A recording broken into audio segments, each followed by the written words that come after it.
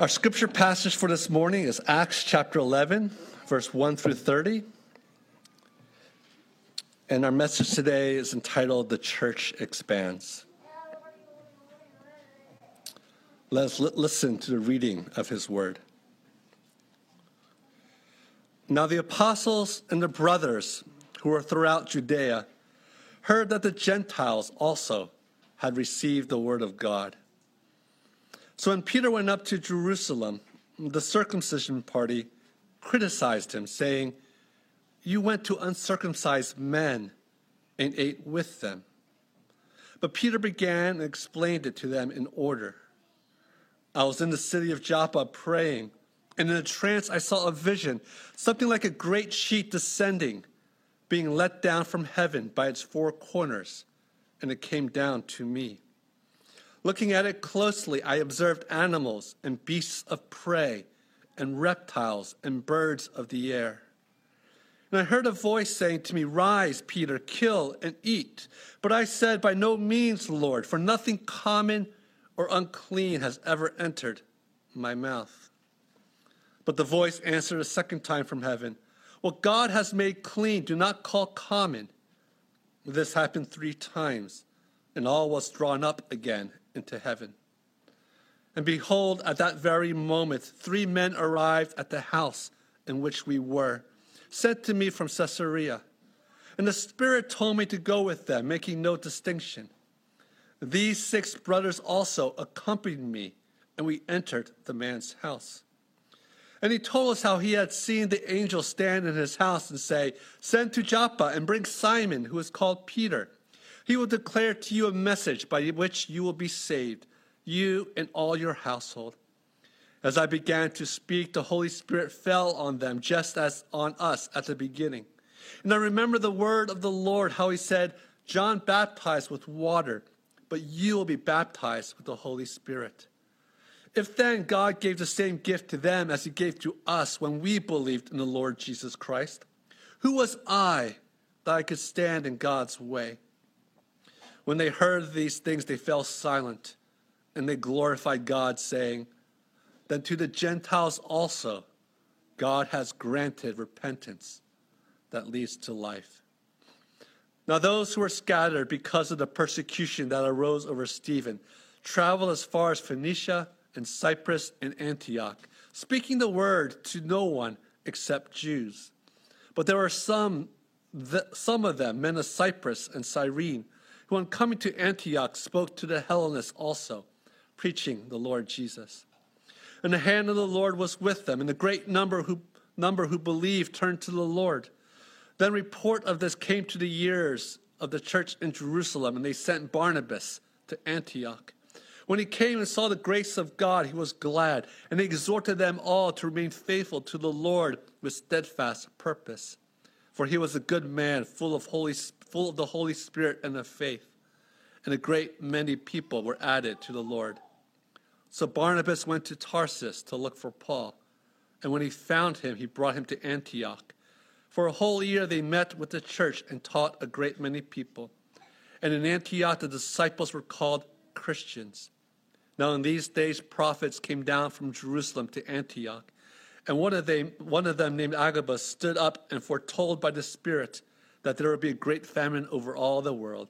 This took place in the days of Claudius. So the disciples determined, every one according to his ability, to send relief to the brothers living in Judea. And they did so, sending it to the elders by the hands of Barnabas and Saul. May the Lord bless us in the reading of his holy word. Good morning, everyone. Let's say good morning to each other once again, just to the people left of you, right of you, behind you. A great privilege to worship the Lord together. To be able to sing songs to him that encourages the soul. To hear words that at times that we ourselves cannot articulate. But when we sing them, we can say to ourselves and say to the Lord himself, amen. God indeed is great. God indeed is our friend. God indeed will never leave us. We come together, some of us all spry and awake. We've got a good night's sleep. And like I said, some of you who are parents, you've been up since like 5:30 in the morning or even earlier. But God knows. And God is simply pleased with our obedience unto him. We do not have to be perfect in our hearts, or are perfect or awake fully in our minds. God knows. And in our little acts of obedience, God is faithful to do great things. And the greatest thing that he can do in all of us is to show us once again that we are greatly loved by him. Praise be to God our Father. Praise be to Jesus our Savior. And praise be to the Holy Spirit that dwells in each and every one of us. As we proceed through the book of Acts, we see that the church is growing. It's expanding very quickly. And as it grows very quickly, the question needs to be raised. Who is going to govern these people? Who is going to lead these people? Who is going to teach these people the gospel? And the second question is, how is the culture of the day going to receive this good news that all must repent and believe in the Lord? In our day today, we like to privatize our faith. We think of our faith in Jesus simply being something that's between me and the Lord. And that everything that happens around us is secondary or tertiary. That I need to simply get my own act together. That the purpose of the church is to help me, myself, to grow in my faith. And that the questions of the day, the questions of the culture, are not questions that I need to deal with. Now let me put this straight. It is important that each and every one of you have met the Lord Jesus face to face. Peter himself had to confess, Jesus, you are the Lord. And Jesus says to him, you are correct. Paul himself, on the road to Damascus, had to meet the Savior face to face, that he may declare that Jesus is the one he was persecuting, and that Jesus is the one who could save him. For each and every one of us, we must come before the Lord face to face to meet him and to acknowledge him. And as we see in the book of Acts, to repent of our sins and to believe. But it'll be a fallacy to think that from there simply arises a faith that's between me and God and no one else. It is a fallacy to think that God and Jesus is simply your guru who's there to help you and you alone. The Holy Spirit is not simply your therapist who's trying to help you. The Holy Spirit that comes in you is the same Spirit that sends you out. We cannot know God, or we cannot say we know God, if we do not have the compulsion to share the good news with those that are around us. And if we squash that, then we squash our own faith to our own detriment. And we squash the witness of the church as well. But here's the thing. Once we allow the Holy Spirit and his power to go forth, once we start to say, this church belongs to me, and I need to love everyone in this church. Once we start to say that our church is one church of many, and we need to love all the other churches, And once we start to say that the church is a global phenomenon, that the Holy Spirit is working everywhere, well, life sometimes looks like it gets complicated, doesn't it? And for many of us, that complication is sometimes not worth the trouble.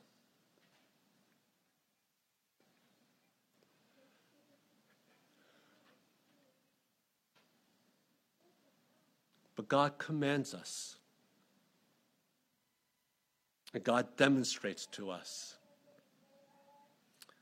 that without the expansion of the kingdom, and without our participation in that expansion, our own faith will start to deteriorate. Our own faith will start to implode.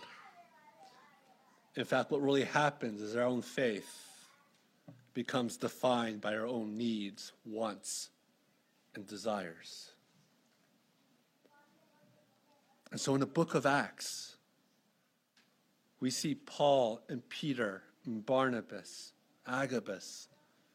We've seen Philip and other apostles as they go out and spread the gospel of Christ. Things get complicated.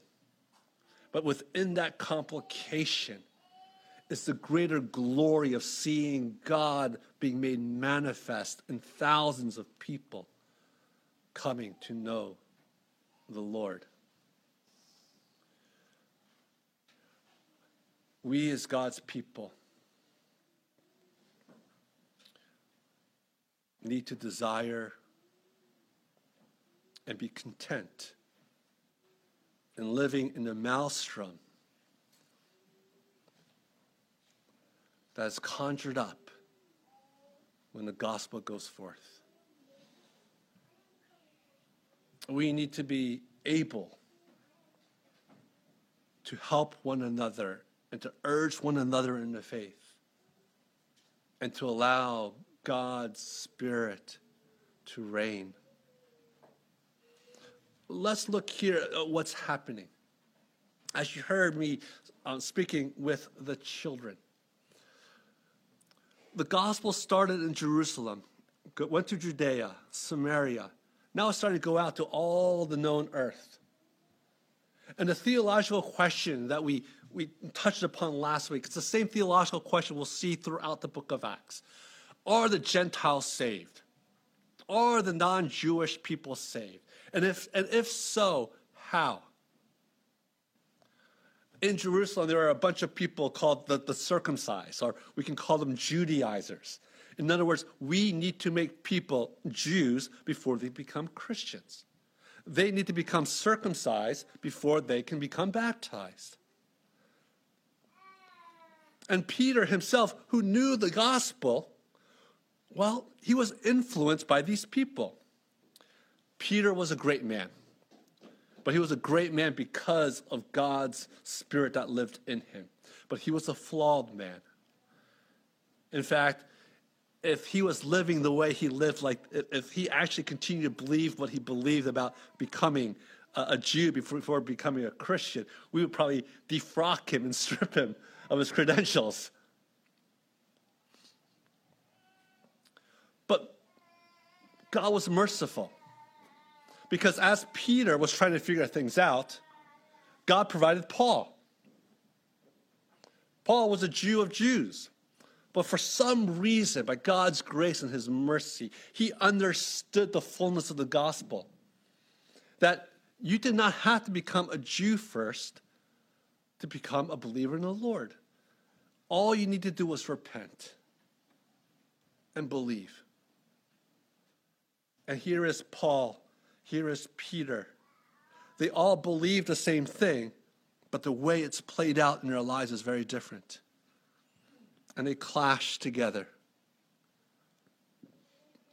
And there is friction between them. Paul, who is reasonable, who understands. Peter is a little bit more impulsive. Paul, who is sort of living out the ideal that the Gentiles need to hear the gospel clearly and plainly. And Peter's been influenced by the circumcised group who actually thinks that maybe they need to become Jews before they become Christians. And God uses that friction in order to do what? Not only to convince Peter, but to convince the 5 people who went to visit Cornelius. And then when they came back to convince those in Jerusalem that the same spirit that came upon them at Pentecost is the same spirit that came upon Cornelius and his household. So what barrier should we set for the Gentiles to come to know? No barrier. But to grow as a believer, to grow as a people of Christ, these types of conversations always need to happen. And it's happened from the very beginning. And these types of conversations might be difficult at times, but these conversations must continue to happen. Because the purity of the gospel is at stake. Last week, I touched a little bit upon sort of how we as believers, when we talk to people who do not know God, we have in our head this perception that some people are closer to God than others. People who are morally upright, that they are closer to God than those who are, well, in the world's eyes, morally depraved. But we are setting up ourselves a criteria of what it means of who we will share the gospel with, or who we believe is closer to the Lord. Whereas we know the gospel says there is nothing that can save us. Our good works can't save us. We are to share the gospel with everyone. Those who are morally upright are no closer to salvation than those who are not morally upright. And our duty as God's people is to simply share. Declare the good news of the Lord. Now, I might be up here as your pastor, trying to guide us in what I believe Scripture is teaching us the gospel is. But we need to do that with one another, always correcting, always encouraging. Always in the end, when we are corrected, just like in this passage, to say, you're right. God himself will be glorified in this. Praise be to our God.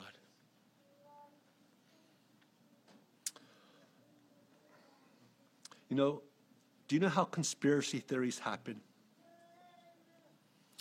Do you know how heresy happens?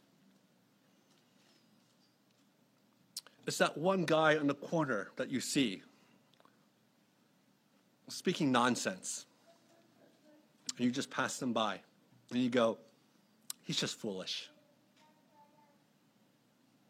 But that one person who speaks nonsense will find 2 or 3 other people who believe that nonsense. And those 3 people who hear that nonsense will convince other people about that nonsense. And before you know it, there's a group of people who believe something that seems very nonsensical.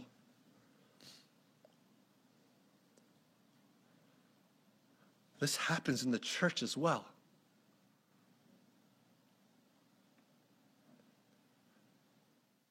To correct one another, to make sure we don't stray off the path, we allow the gospel to bring us back always. Second, God provides different people with different gifts, different perspectives to help us bring us back to the one truth foundation that Jesus Christ has died for our sins and Jesus Christ has resurrected from the dead. There will be Peters here amongst us, who just love to cause trouble in a good way. They love to share the gospel with people. They seem to have people around them who are either repelled by them because of the gospel, or they have the best conversations of the gospel because they're always talking about the gospel. You have other people, and perhaps you're more like a Paul. You're more cerebral. You want to defend the faith. You want to talk about the faith. You should still share the gospel, but you tend to be a little bit more winsome. Perhaps you're like Barnabas, that you're the peacemaker, that you see two different people who have two different gifts. They love the same gospel, but there's friction between the two. Perhaps you're the peacemaker and say, let me show you that you guys are all on the same side. And to show that the gospel and Jesus is glorified amongst us. This church is filled with people with different gifts and different abilities. We share the same gospel, but we have different perspectives of how that gospel is played out. And when we're able to share that together, we get a more multifaceted view of the perfection of God himself. And then this church has sister churches that are out there that have different gifts and different abilities. In our presbytery or denomination. And our denomination is part of a greater witness of God. And when we see the church in South America, in Asia, in Africa, and we see that their perspective gives us even the greater perspective of the multifaceted nature and beauty of the truth that Jesus saves sinners, we rejoice even more. And so it's in this community of believers, as God grows us, that we see the glory of God in its bigness, in its majesty, in its awesome power. You can't get that if you worship God by yourself in a corner. Or if you worship God simply to fulfill your own desires. In fact, brothers and sisters, the Spirit won't allow that to happen. In fact, if you are living like that right now, you are already dealing with the consequences of that. Your faith isn't as robust. You believe the lies that are coming into your heart. You actually believe that you need to be fulfilled more than God's glory needs to be manifested. And what happens is that God will eventually reel you back. It's not about you. It's about us. It's not only about us. It's about God. And when we worship him is when we ourselves feel the most satisfied. The church is imperfect, but Jesus loves the church. The church will have its issues, but the Spirit is there to bring us back to the gospel. God knows each and every one of your individual issues and problems, and he'll help you with them. But let's look at the greater thing that God is doing in his church, in history. That he himself and what he is doing may be our great joy. As we go through the book of Acts and you see everything that's happening, you might think, this is way too much for one person. You're absolutely right. You might say, wow, the church is getting out of hand. It looks like it's going to be a mess. You're right. But God has a way of making sure his kingdom continues. And God provides. He provides the people. He provides his Spirit. His word will go forth, brothers and sisters. Let us join together with God, that we may reap the benefits of seeing the expansion of his kingdom for his glory. Let's pray. Gracious Heavenly Father, we thank you for your grace and your mercy in all things. There's no one like you. Father, we confess, Lord God, that at times we see Christianity as sort of an individualistic faith, Lord God. Or at the very best, just the faith that we share amongst people that we enjoy or that we get along with. But Lord, your glory, your kingdom is a lot bigger than that, Lord God. In fact, we acknowledge, Lord, that there will be friction amongst believers in Christ because we're all still sinners. But yet you provide for us through your Spirit and your word. You provide for us the channel by which we need to walk through, Lord God. This channel of the gospel, this channel that Jesus alone saves, this channel that says that only God and God alone belongs all the glory, Lord. And Father, help us as a church together to recognize that, to see in one another, Lord, the gospel, and to see in one another, Lord, a different facet of your grace and your glory. And we pray, Lord, that you would gather these up together here at CCPC, Lord, that we may indeed be a pure and loving example of what it means to be loved by you. We thank you, and in Christ's name we pray. Amen.